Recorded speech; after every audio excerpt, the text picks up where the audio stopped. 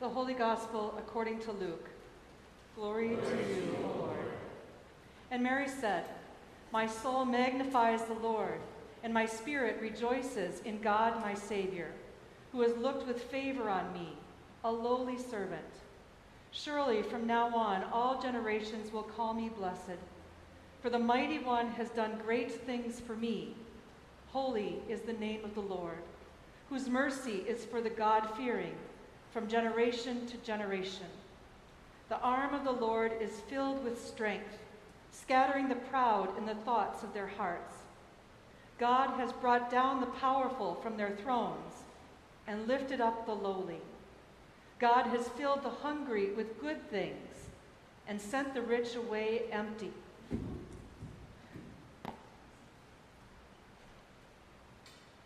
God has helped Israel, the Lord's servant, in remembrance of mercy, according to the promise God made to our ancestors, to Abraham and to his descendants forever. The Gospel of the Lord. Praise to you, O Christ.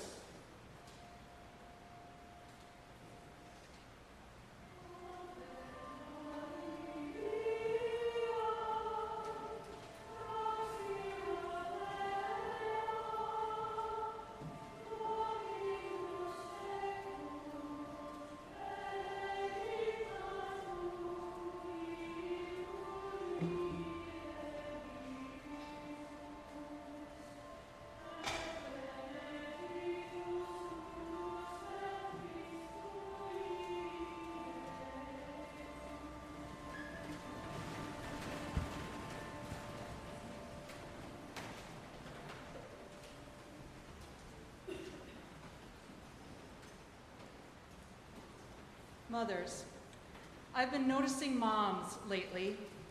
New moms at Holy Trinity with the birth of 3 infants in this past month. Energetic moms with their children on the playground, which is just in my backyard. And the mothers that I know who are yearning for a child, but enduring miscarriages and endless loss. But mostly in these last weeks, I've been noticing the mothers who are separated from their children at the southern border. And we've all noticed, haven't we?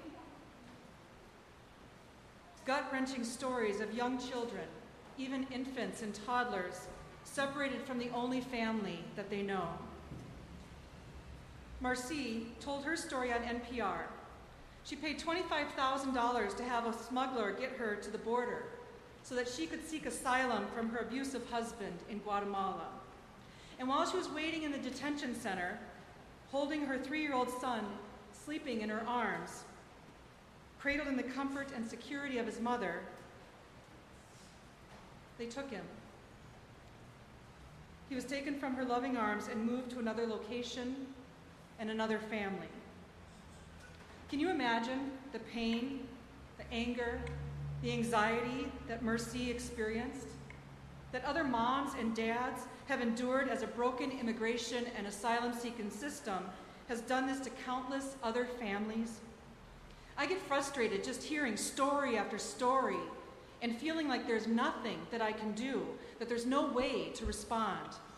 Because I feel connected to these mothers and moms everywhere who seek peace and wholeness for their families. And maybe that's a bond that we all share, regardless of gender or whether or not we're a parent. But today we celebrate the feast day named Mary, Mother of our Lord. And so I'm going to stick with moms for a bit. Today we honor Mary, the one who birthed God. And on this feast day we give thanks that she said yes to God's call to bear Jesus. And then we, with Mary, open our lives to the mystery of the Holy One living among us. Now, Mary is much more than a quiet, mild peasant girl turned saint. In today's gospel reading, we see her strong faith in God, and we hear her bold witness to the one who does marvelous things. When Mary announces her pregnancy to her cousin Elizabeth, she sings a song of praise and proclamation. "My soul magnifies the Lord. My spirit rejoices in God my Savior. The Mighty One has done great things for me, and holy is God's name." Yet, Mary's song is not just a hymn of praise to God. In it, she also publicly proclaims what God is doing in the world, turning the world upside down and bringing justice to the lowly, which can also be translated the poor. She boldly testifies that God is doing something great, something that has never been done before. Now, most of us here are used to hearing these words. We hear them read every Sunday on Mary Day in the year, and then we also read them again at Advent, so we're kind of used to hearing the words. But in Mary's day, she could have been arrested or even executed for saying these things. That God will throw down the rulers from their thrones, that God will lift up the poor and lowly, that God will fill the hungry with good things and send the rich away empty. These are scandalous statements for a poor girl on the outskirts of the reigning Roman Empire. In this little book that I found on Pastor Mueller's shelf, Mary of Nazareth, Prophet of Peace, John Deere writes, Mary is not a passive saint. She's a contemplative and an activist, a mystic and a revolutionary. Mary is the mother of God, and so she boldly proclaims God's word of nonviolence to a world of violence. She proclaims God's revolution of justice to a world of injustice. She is blatantly political. She disturbs the culture's complacency and stirs up trouble. Imagine that. Mary, mother of Jesus, a revolutionary. Now, Mary is, of course, a model disciple for contemplative and faithful living, but she's also a disciple who is active and prophetic even before Jesus is born. As a mother, she fed, played with, loved, and disciplined the holy child. But she was also his first teacher. And from her, I'm sure that Jesus learned many things, as children often do from their mothers, right? We hear from Jesus later on that same revolutionary, turn the world upside down prophetic word that's been proclaimed to the disciples throughout the generations. Love your enemies. Hunger and thirst for righteousness. Forgive 70 times 7. Peace be with you. We see Mary's revolutionary spirit in Yolanda Lopez, the artist who created the bulletin cover for today. Look at it now and maybe read the part in the back of the bulletin later.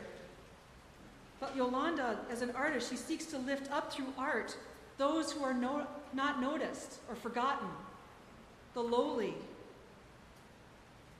We get a glimpse of Mary in the mothers who cry out for an end to systemic racism that makes young men with brown bodies more susceptible to gun violence and police brutality.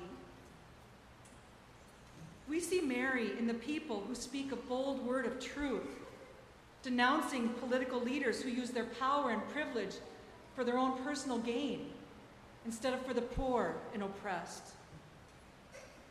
And we see Mary in Mercy and all the people seeking refuge from violence and war, lovingly holding a sleeping baby and hoping beyond hope that her world would be turned upside down so that she can live freely in peace.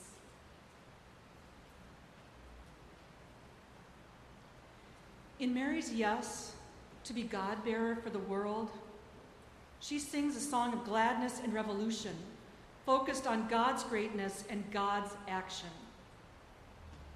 And if we dare to follow Mary on the journey from contemplative to prophetic witness, a time will come when we too will have to break through the culture's silence and speak out publicly for God, siding with God, proclaiming God's greatness and announcing God's saving action, denouncing the violence that insults the God of peace. Mary's song gives all of us confidence in God's grace, for the Holy One chooses to work in and through us too, to bear God's light and love and mercy to a broken world. Can you see yourself in Mary? Can you hear that you too are blessed and chosen by God? All who are lowly are encompassed in the hope that Mary proclaims. And God looks with favor on you and calls you to bear light to a broken world, to proclaim in words and actions the mighty deeds of God, to share the good news that God's love and justice and peace are for all, that the mighty ones will be brought down from their imaginary thrones, and those who hunger for the goodness of life and love will be filled. May it be so. Amen.